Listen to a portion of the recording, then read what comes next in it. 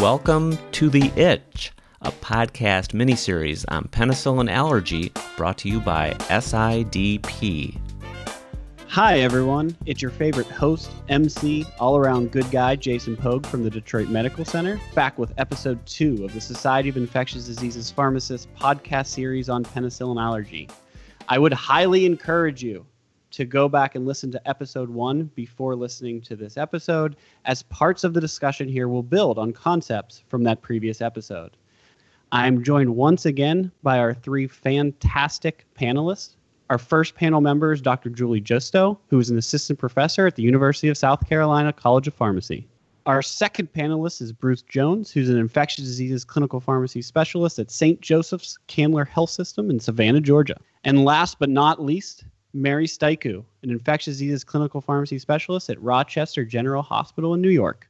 The focus of the pod today will be on implementation of penicillin skin testing via different practice models and the challenges and opportunities associated with each of these different models.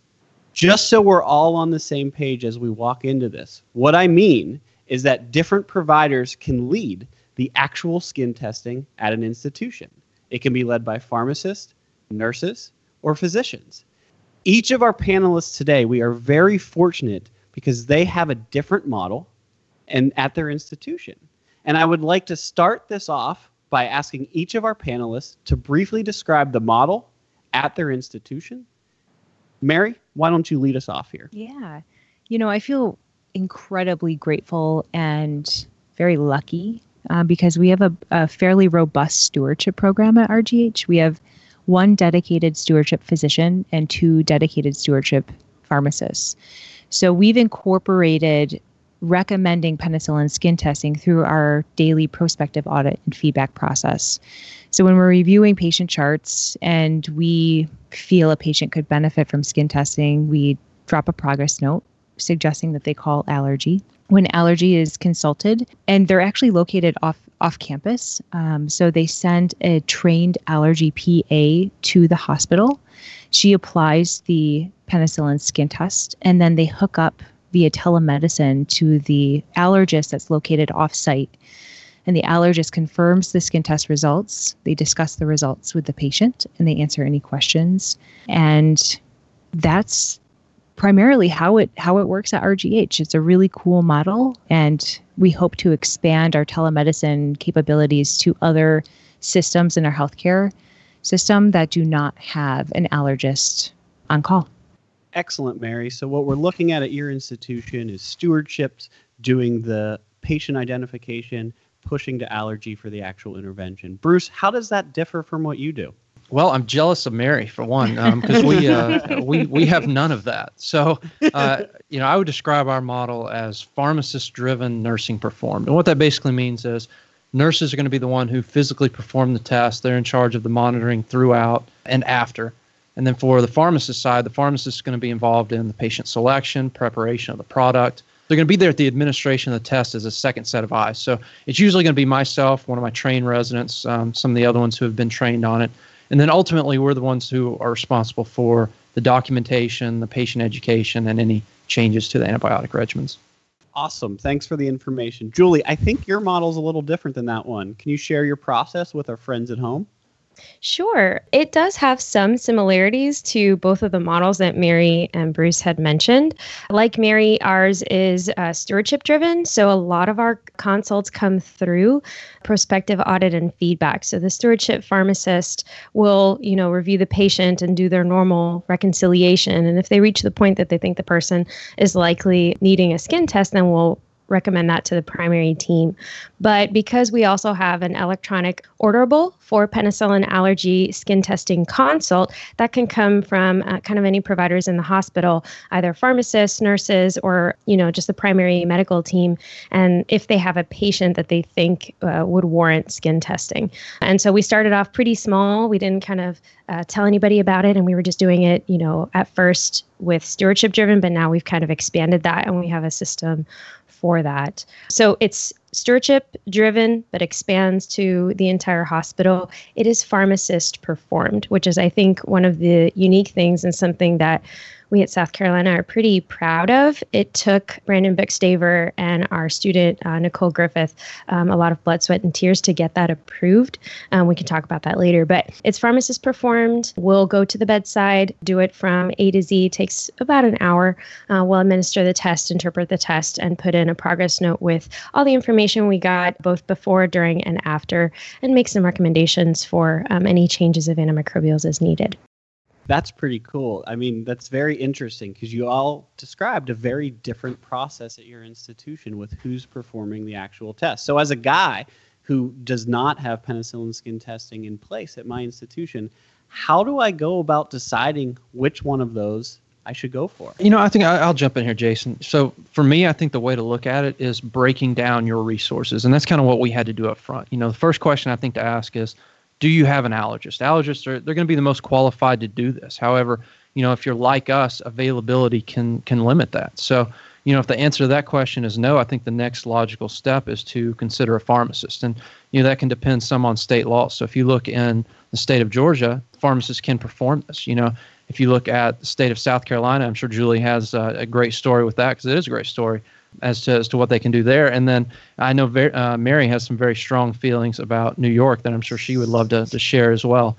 But also you got to look at the time commitment side of this. So, I tell you, when I came in yesterday morning, I had 3 consults that had come in overnight. So looking at the time commitment involved in doing this and feasibility from that. And then finally, if both of those are not an option, what other options exist? Whether it's a mid-level provider, are there others out there? And there are others out there, examples in the literature. This is Julie. I'm just going to hop in here and say real quick, thank you to Bruce, because he truly is the godfather of this whole pen allergy skin testing. And I think he gave a wonderful breakdown. That's actually the process that we also used at South Carolina, looking at, personnel, time, legal issues and such.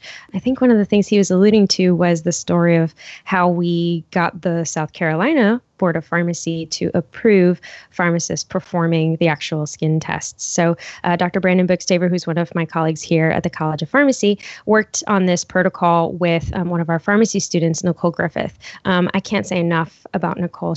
Nikki has been amazing. She's been working on this project for over 3 years, and she is actually the only student that's capable of actually doing this from A to Z, of course, under the supervision of a licensed pharmacist like myself. But she was part of developing the protocol, presenting it to the Board of Pharmacy, and they wanted to hear all the data behind it, the evidence, the risks, the benefits, history, and stories from people around the country that have done this as well successfully. And the Board of Pharmacy actually granted approval for a pharmacist perform skin testing service as a 1-year pilot at Palmetto Health Richland Hospital. And we had like I mentioned, we had very kind of strict inclusion and exclusion criteria to make sure that we weren't overwhelmed and that we could collect the data to report back to the board. I'm happy to state that they both were able to successfully present this follow-up data to the board, and we've since gained approval to continue and now expand our service to even other settings, like our ambulatory clinics, in particular, our orthopedics clinic, which is work that's ongoing this year with a couple of other trainees. So it's pretty interesting what you can do with the history of folks like Bruce that have all of this experience and wisdom when it comes to how to approach this.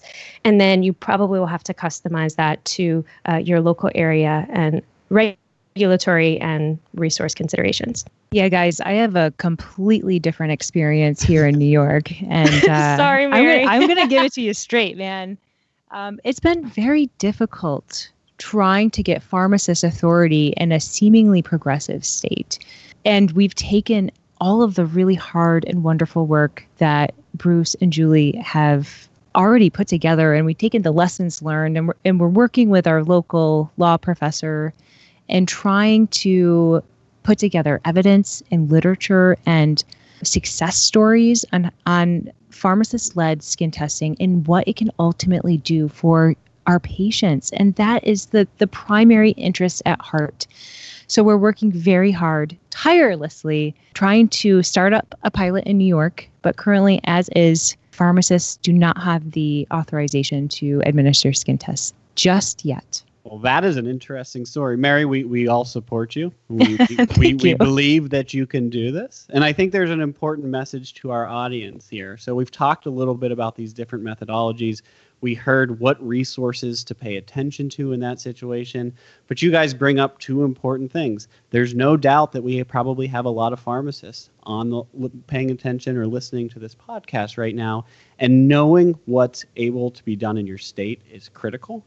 I'm going to give a plug here for my panelists that I'm talking to here today because they're much too humble to bring this up themselves. But by the end of the year, you should see a publication coming out in the American Journal of Health System Pharmacists that really will walk through a lot of the things we've talked about on this podcast. But one thing I want to highlight right here at this point in time is that it will also walk through where different states are at with regards to the ability for pharmacists to perform this test. But as we learn from Julie, and as we're still hopeful to learn in the future from Mary, this is worth fighting for. And this is something that we can push forward with our state boards to try to get the pharmacist the ability to do this test. So again, that's very interesting. If you think about the whole thing together, we've discussed stewardship-led models.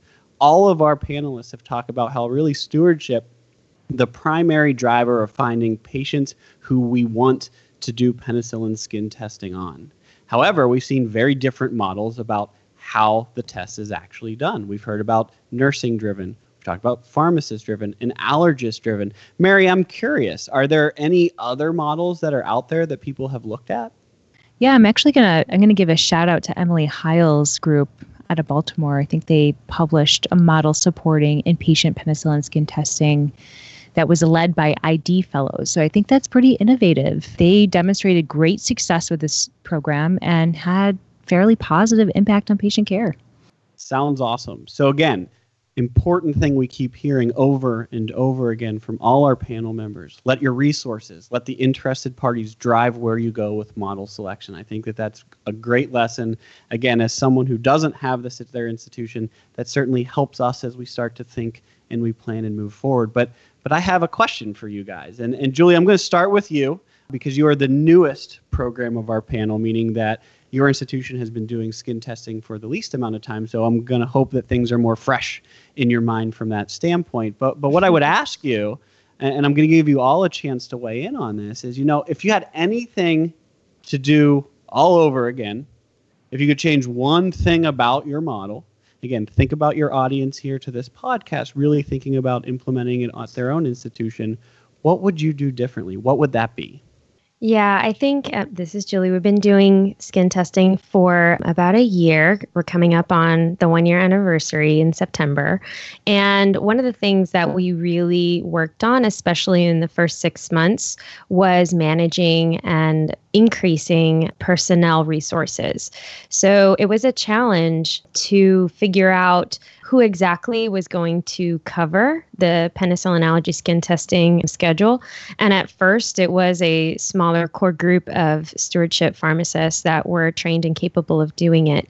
Of course, we always have one stewardship pharmacist who's running the stewardship service at Richland Hospital, but of course, this is not the only initiative that we're doing. So I would probably be at that time a couple of months ago, if I were like Bruce and got 3 consults in a day, I'd be sweating because I'd still have a ton of other things that I would have on my plate to do as well.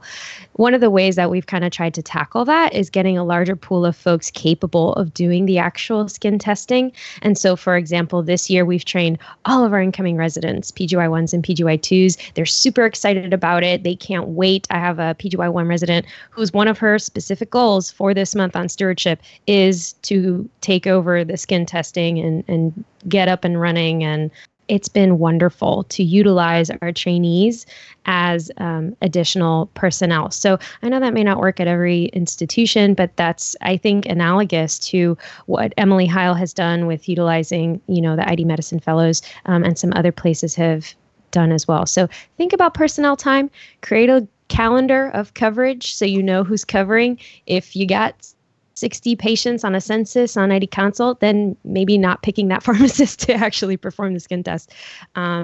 because it's difficult to be in two places at once. So it's just real like nitty gritty details like that we would probably put a little bit more time into planning if we could do it over again.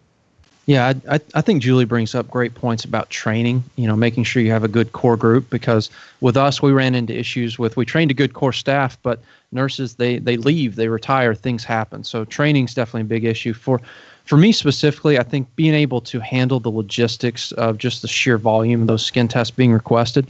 So, I mentioned about coming into 3. Well, you have to be able to decide and have a plan in place as to how you're going to address this, and even beyond. So, are you just going to do this on day shift? What are you going to do about weekends, holidays, especially if you have multiple parties invested in this, making sure that it works out? So one of the things I always recommend, and I think Julie kind of touched on this earlier, is making this a consult and not an order. So, if it's a consult, what that does more than anything is it gives you the ability to say no. So, as part of a consult, you have that thorough allergy review where you're really interviewing the patient, finding out, are they truly a good candidate? We've had patients where, they look on paper like a great candidate. You get a consult, you go and talk to them. It's, hey, a week ago I had amoxicillin, I did fine with it. So there's no reason to skin test that person. So I think that's one side of it. And then also looking at whether or not it's truly an acute need. We've really tried to move to the point now where we are cherry picking, if you will, the best candidates for inpatient, ones who you can really make that change on the spot. We may have great candidates that aren't even here for an infection. And what I always try and do is, can these be deferred to an outpatient setting? And that'll get in from a cost justification standpoint. I think that helps things, but also from a, you really don't want to do it in an acute setting like a hospital if you don't have to, and if it's something you can wait. So thank you both. Those are great insights about trying to deal with the load of patients that you have to deal with. Mary, do you have any tips of how maybe we can mitigate or deal with this kind of volume issue or sheer number of patients issue?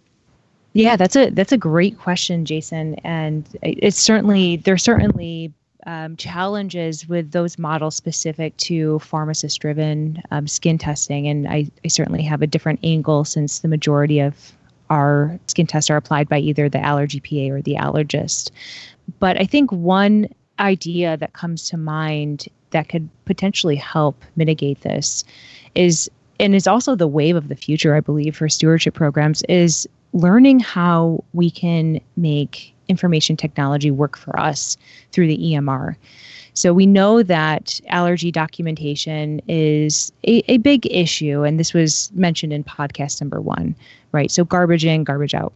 The majority of people updating these allergy fields are not allergy trained, so they don't exactly know which questions to ask, which are the most useful and pertinent questions to ask pertaining to allergy reactions and histories.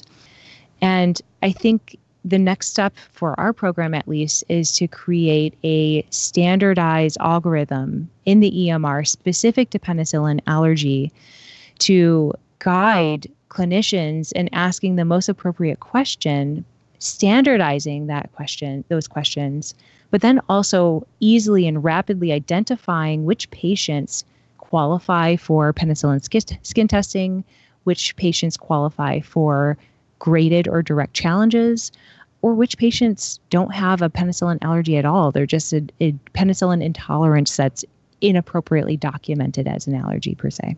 Thank you. I'd like to thank all of you. That was some excellent insight. And for our audience who's looking to implement this at their institution, I think the tips that you just gave will be extremely helpful. I'd like to thank each of our panel members one last time in this podcast. Julie Justo from Columbia, South Carolina, Bruce Jones from Savannah, Georgia, and Mary Steiku coming from Rochester, New York. And to our audience, I'm sorry, but that about wraps up episode number 2 of our series. I would just like to finish up by saying thank you for listening. I'd like to thank our panel members for being here. But what I want to kind of highlight here is that if you are taking some of these to heart and you're thinking about implementing this at their institution, there are resources out there to help you get started. And I'm going to give you a little bit about that information, but one thing that I want to encourage you is that I know that our panel members would highly recommend, and the reason I know this is because I've talked to them about it, checking out these materials prior to getting started to have a better idea for everything that the process entails. And really, there are a few different nice references to keep in mind. Some of them are currently available. Some of them will be available in the future. So the first is on the ALK website. ALK is the sponsor of this podcast. They are the company that makes the penicillin skin test. But what you will find on their website is a lot of the work that needs to be done as you move forward. You can find sample protocols, order sets, videos of performing the tests. Again, things that you will need to implement this at your institution. They've done a nice job of giving starting points in that situation. So don't hesitate to use their resources. They are there for a reason, and they can be very helpful to you as you move forward.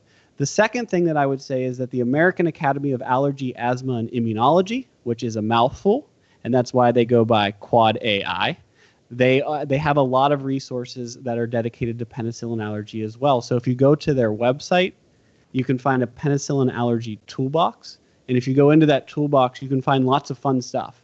You can find their practice guidelines related to allergy. You can find references to the primary literature that's looking at the impact of penicillin allergy on outcomes or methods for testing these patients. And what you can also find there are some patient education materials. Again, if you think back to podcast 1, what did we talk about? That myth busting with the patient. So there's some things to help you along those lines.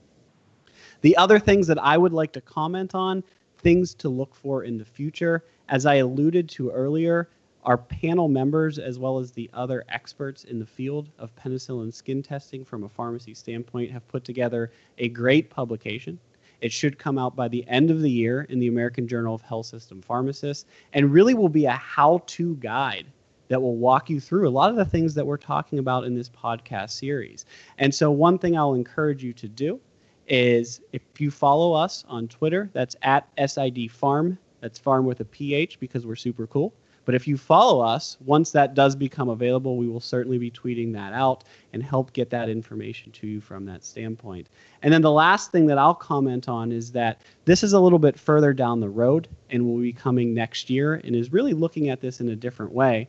But there is a group, and you'll find a lot of our panel members as part of that group from that standpoint, where they are developing a CE-based program that will end up getting you certified as a penicillin skin tester. And so this program, there will be a fee associated with it, but it's a CE program of over 10 hours that will consist of both webinars as well as some hands-on training with regards to penicillin skin testing, with the goal by the end of completing that certificate program, you will be able to implement and perform skin testing at your institution. So there are resources, and one thing I want to highlight, get to those early before you start the process. Know what you're getting yourself into.